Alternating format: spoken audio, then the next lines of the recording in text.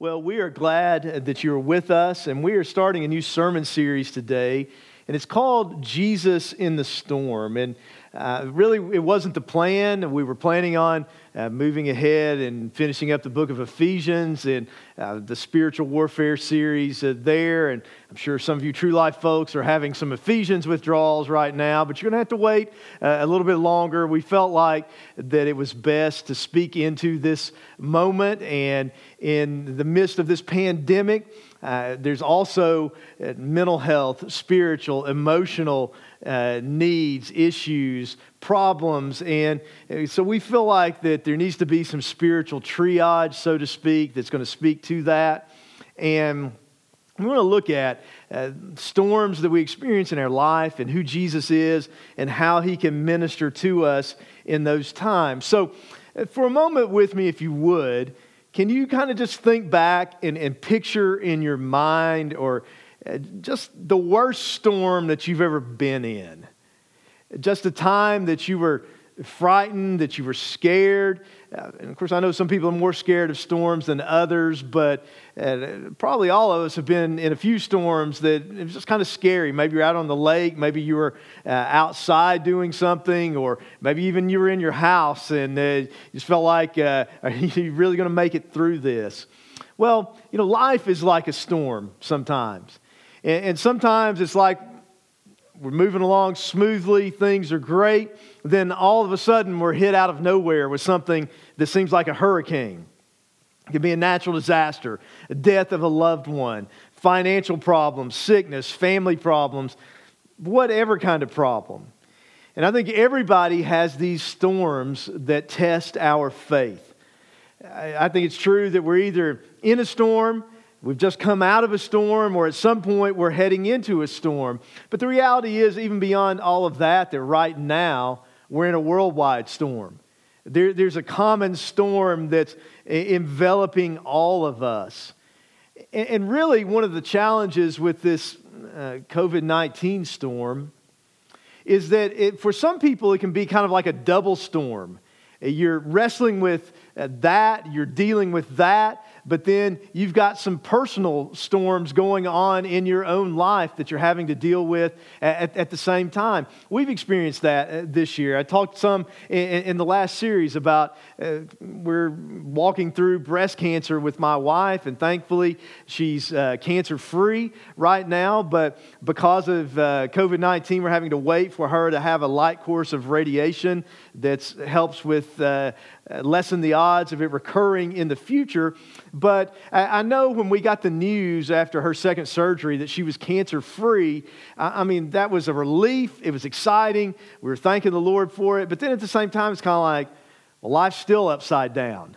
It felt upside down from cancer, but now it feels upside down from the way the world is. And of course, at a time like that, your inclinations, you want to go celebrate with family and friends, and social distancing greatly limited that. So it kind of felt like a double storm to us. And maybe that's what you feel like now. Well, we're going to look at an instance in the Gospels in Mark chapter 4, where there was a literal storm that was taking place that they had to deal with.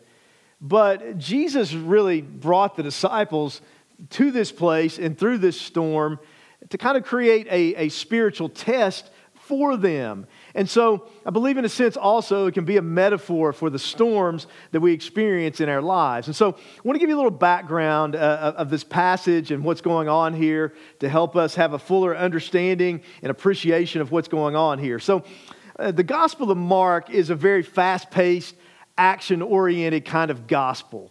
This is a very loose analogy, but this is kind of like the Die Hard of the Gospels. Mark's, just action, miracles, that kind of thing.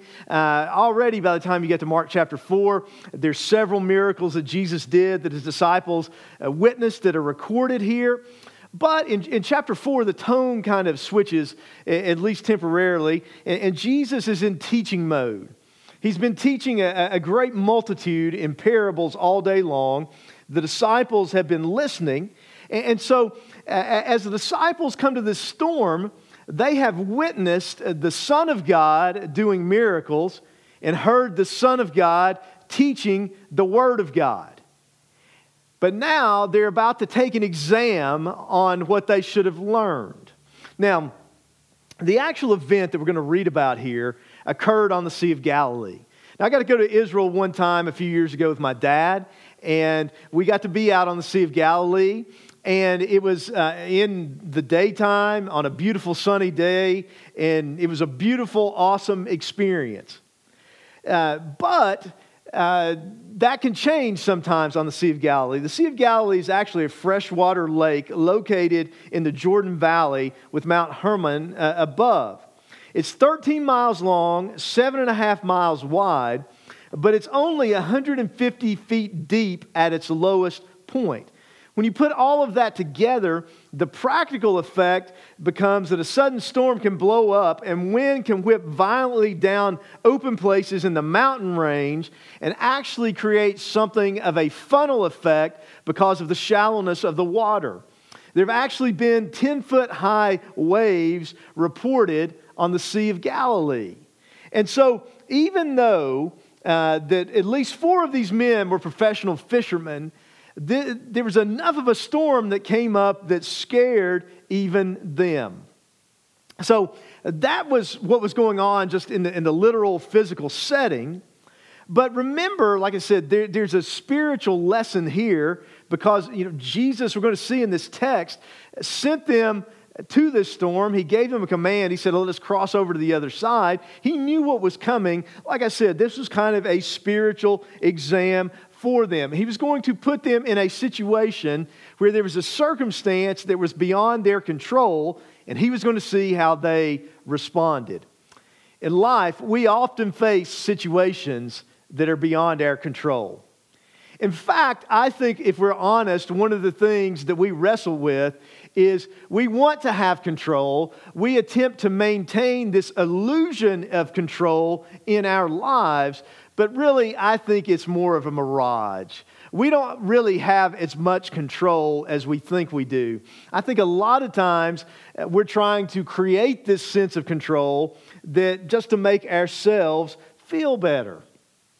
So here's the thing. What do we really believe is in control? Do we really believe that we're in control of our own lives, our own fate, our own destiny? I think this is one of the key faith questions. Or do we believe that Jesus is in control? What are we actually trusting in?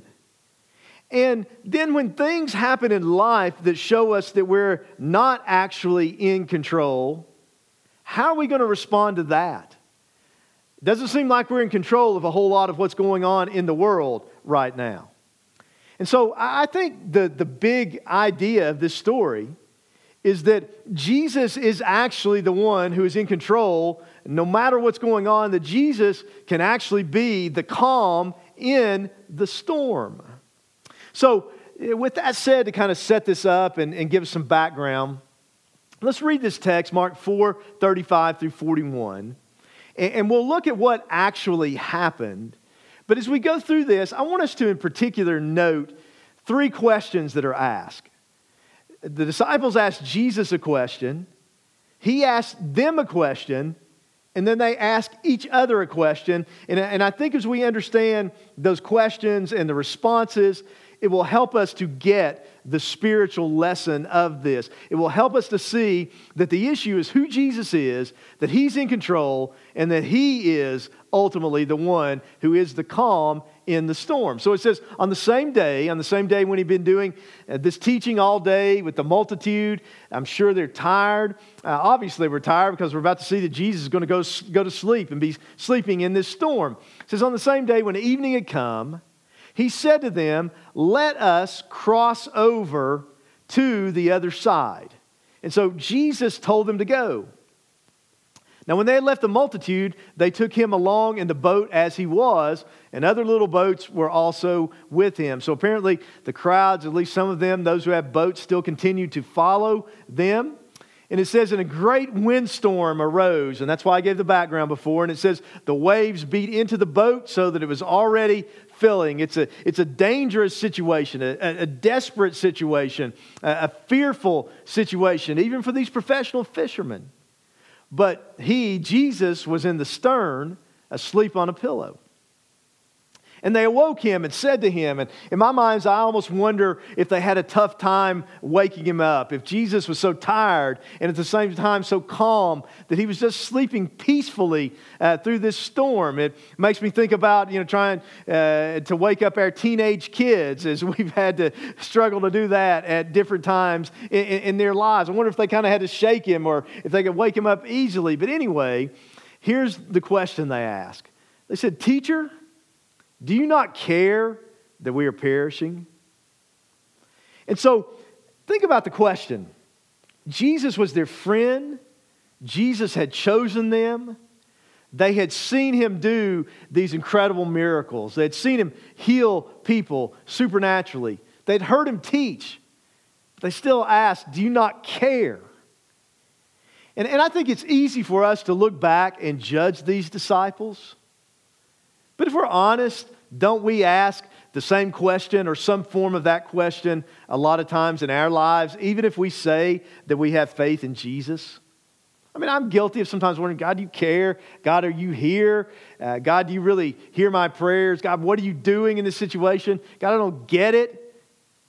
Do you not care that we're perishing? Do you ask some form of that question sometimes? Are you asking that maybe with some things that are going on in your life right now or what's going on in the world? Well, Jesus obviously cared, because here's what he did. It said, "Then he arose and rebuked the wind and said to the sea, 'Peace, be still.'" It shows his power. It shows he's the Lord over nature, because it says the wind ceased and there was a great calm. But then he challenges the disciples a little bit, because the next verse says that he said to them, and here's the second question, or really two questions in one: "Why are you so fearful? How is it that you have no faith?" And that indicates that really fear and faith are opposites. In fact, Craig Rochelle says, "Fear shows where I trust God least." Fear shows where I trust God least. If we think about what we're really afraid of right now, if we're honest about it, that could be kind of a diagnostic, a revealer of what we're actually afraid of. Why are you so fearful? How is it that you have no faith? In other words, why aren't you trusting me? I'm here with you. You've seen what I can do. Why are you so afraid? If you would trust me, you wouldn't have to be gripped by so much fear. But then it says they feared exceedingly. And really, this is a different kind of fear. This is more of a reverence of Jesus, because they said to one another, and here's the third question: "Who can this be, that even the wind and the sea obey him?" And really, this third question in some ways is the key question.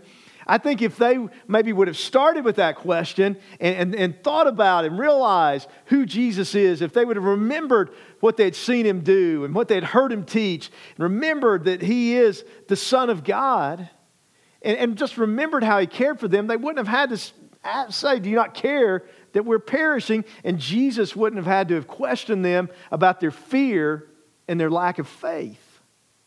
And so I believe that this is showing us that really any time, but particularly when we're going through storms, the key question is, who is Jesus? Because if we settle the question of who Jesus is and we begin to trust him, then other things are going to fall in line in our lives. We're not going to have to be we're going to have fear sometimes. We're not going to be gripped. We're not going to be overcome by fear. We're not going to be fighting for this mirage of control, because we're going to understand and be able to surrender to the fact that Jesus is in control. So who can this be? Who is this man, Jesus Christ? Well, let me answer that in 4 ways from this text. And I hope that these will be just things that we can hang on to, anchors, so to speak, since we're talking about a boat and a lake and a storm. Think of these as spiritual anchors that can anchor us down in the storms of life. So, number one, I want you to see that this text shows us that Jesus is the person of God who is master over every storm. In this event, in this story, we see that Jesus, we see his humanity because he was asleep in the boat, but we see his deity, we see that he's God because he had power to stop this storm. He's Lord over nature. And this is evidence that he's doing something that only God can do. This was actually a fulfillment of the Old Testament. Let's read a few verses from the 107th Psalm and just see Jesus fulfilling this, showing that he's God, showing that he is the Messiah. So Psalm 107, starting verse 23 says, "Those who go down to the sea in ships, who do business on great waters, they see the works of the Lord and his wonders in the deep.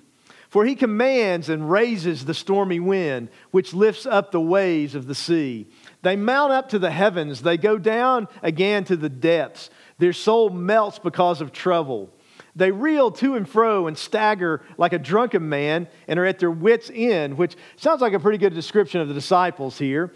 But it says, "Then they cry out to the Lord in their trouble, and he brings them out of their distresses. He calms the storm so that its waves are still. Then they are glad because they are quiet, so he guides them to their desired haven." And that is exactly what Jesus did here. And he did this, he was able to do this because he is the Lord. He's God, he's Lord over nature, and he's master over every storm that's going on in our lives. And practically, what this meant to the disciples and what it can mean to us, the spiritual lesson here, the practical lesson, is that this meant that they had no reason ever again to be afraid, for their Lord was in control of every situation.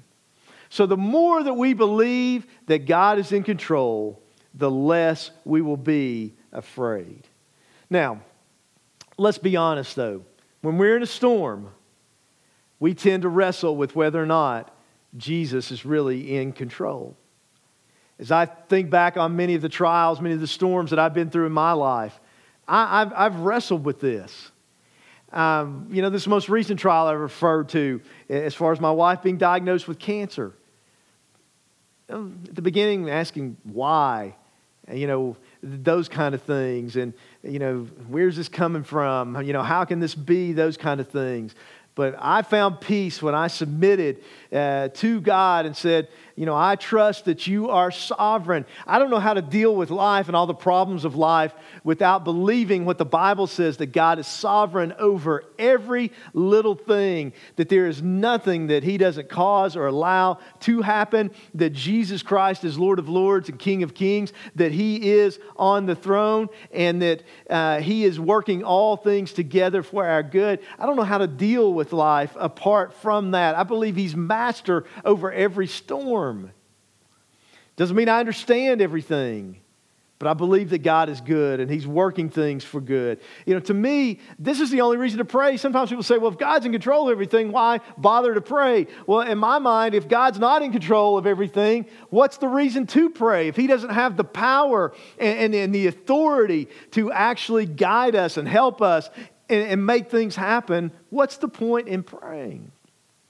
At the same time, when we pray, we have to trust him to do what's best, not just be our little genie in a bottle that's doing everything that we want him to do. See, that's our problem sometimes. That's our struggle is, we'll trust God to do what we want him to do instead of receiving what he actually has for us. And that's that moment of surrender in the storm, of believing that Jesus is God, that he's the master over the storm, and understanding that his plan may be different than our plan. And that leads me to the second truth that I want you to see, the second anchor that I want to give you from this text, and that is that Jesus has a plan for every storm.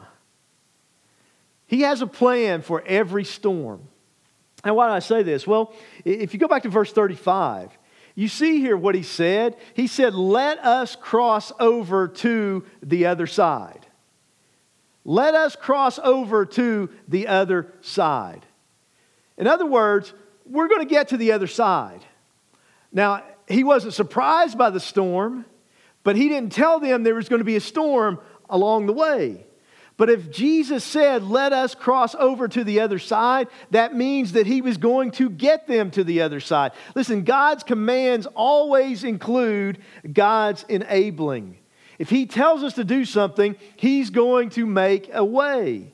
Where God guides, he provides. This is why faith is taking God at his word and acting on it. The Lord has a plan for the world. And his plan ultimately is to glorify his name, reveal his son, Jesus Christ. He created us. We fell, but he worked everything out to lead up to the cross, to lead up to Jesus coming in the fullness of time. And Jesus died on the cross for our sins. He rose from the dead. He's ascended to the right hand of the Father. He's ruling and reigning. Someday he's going to come back and set everything right. And then we're going to enjoy him in eternity forever and ever. This is the ultimate plan of God that he's working out for the universe. But you know what? He has a plan for your life as well. But if you want to understand the plan for your life, sometimes we ask, what's God's will for my life? Really, the best question is, what is God's will? And God's will, God's ultimate plan is what I just shared. But the good news is, whatever his plan is for your life, it's intersecting with that ultimate plan. Listen, here's the thing. His plan is going to be fulfilled, and we're safe until it is. See, when you're going through a storm, this is something that's good to know, especially in the threat of a pandemic. I believe with all my heart that the Bible teaches that God's child is safe in God's will until God is finished with you. Sometimes people ask me, I've been to Honduras to do mission work about 40 times, a dangerous country. You get scared. I'm like, until God's finished with me, I'm safe wherever I am. And when God's done with me, it doesn't matter where I am, I'm done. But you know what? God's ultimate plan is to bring me into his presence in heaven. So even in the storm of death, and God's not going to deliver us from that storm every time. Sooner or later we're going to die. We're still safe because that storm is just taking us into the safe haven, into the port of his presence. Something else I want you to think about here is, I just want to remind you that they were in a storm because of their obedience. Sometimes when we go through a storm, a trial, a difficulty, an adversity, we're like, and God must be mad at me, or what have I done wrong, or am I sinning somehow? And sometimes people will tell you that, well, you must be in sin if you're having this problem. You must not have enough faith. But they were in a storm of obedience. They were in this storm because they got in the boat like Jesus told them to. There are storms of obedience, but let me remind you too, there are also storms of disobedience. Think about Jonah. Jonah ended up in a storm and got some other people in a storm because our sin affects other people because of his disobedience, because of running from God. He ended up in the belly of a whale because of his disobedience, but God in his grace used that as an instrument, as a means of salvation. That storm of disobedience was intended to be a wake-up call that brought repentance and brought Jonah back to God. Are you in a storm right now that's a storm of disobedience? Well, I want you to know, even in the middle of that storm, that God is gracious and it's intended to be a wake-up call that brings you back to him. You can repent and come home to the Father. There's a phrase that I like to use that I believe is biblically true, that when we talk about God's plan, and that is God's connecting the dots in our lives. He's working out his story. But the reality is, we see the sovereignty of God not in advance. We see it in the rearview mirror. In the moment of that storm, it's hard to see anything. It may be dark and bleak, and we're being pelted by the rain, and we're hiding from the lightning. But God is still working out his plan. As I look back on my life, I think about, the way I met my wife. We'll be married 30 years next month. Was at a summer camp that I was working at when I was in college. But the first time I went to that camp is when I was in middle school.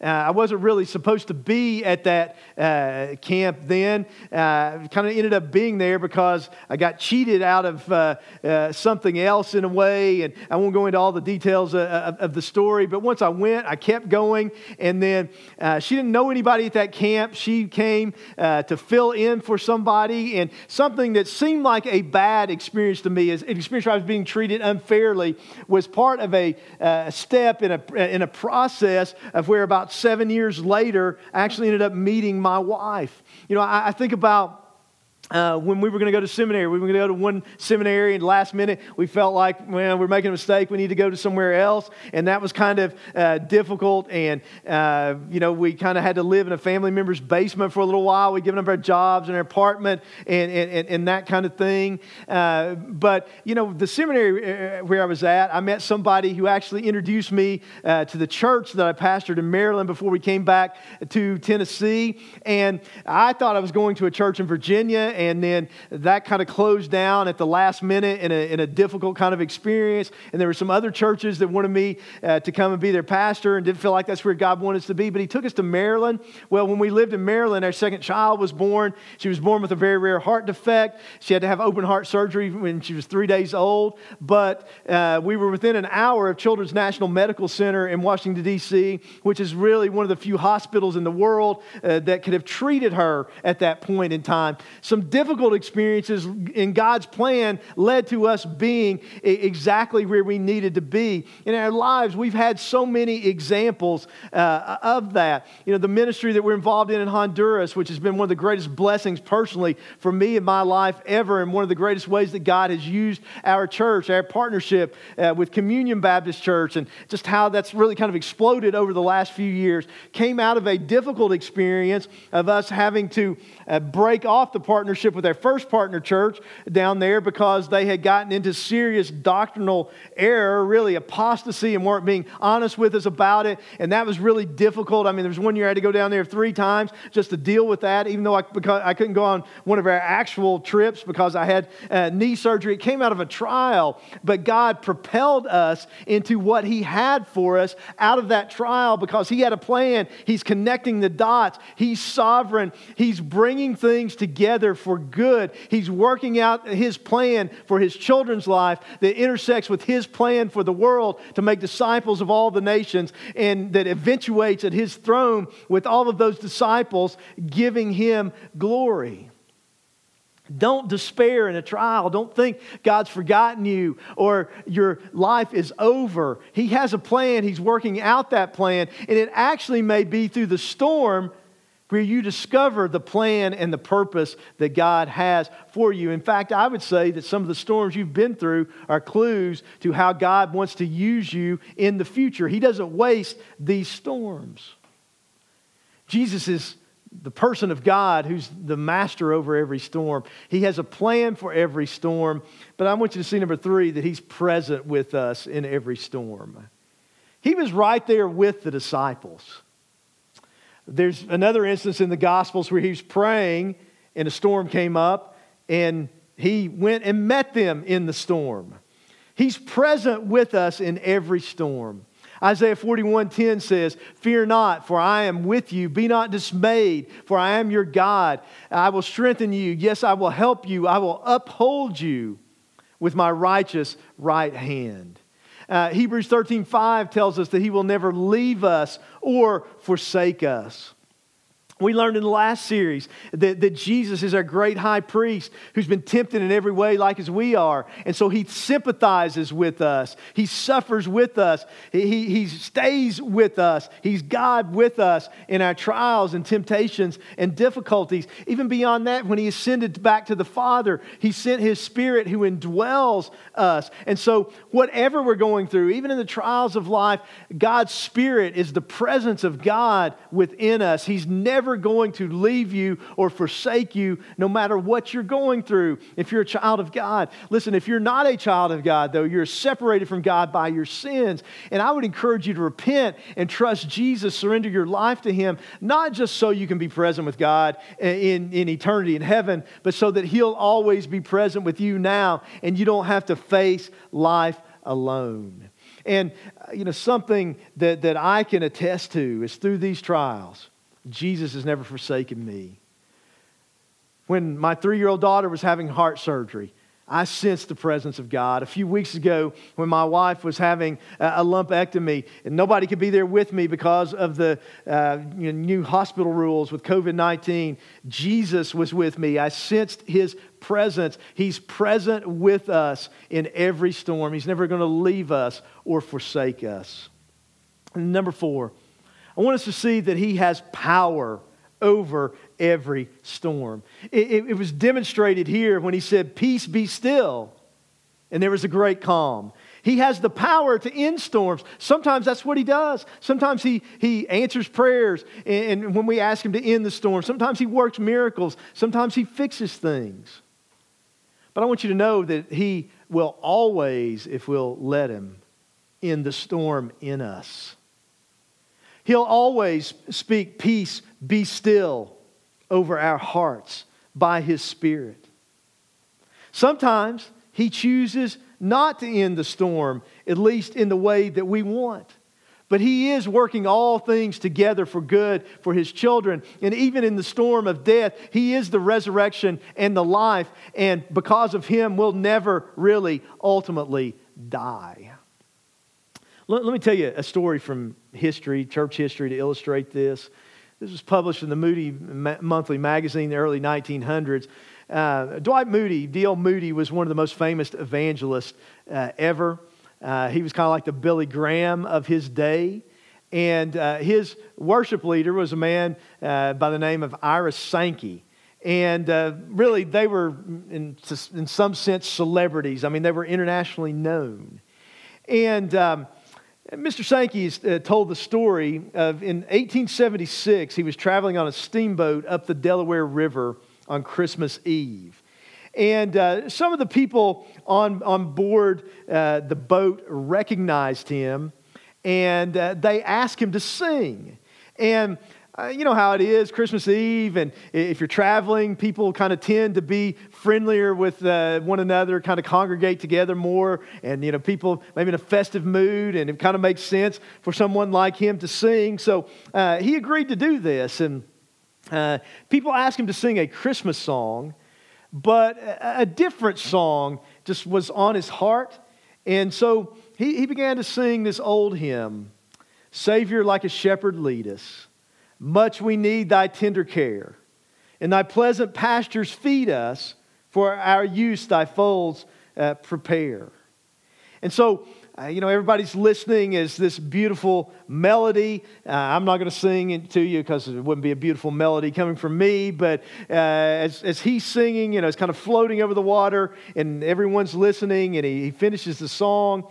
But then after that, an individual man kind of stepped forward and began to talk to him.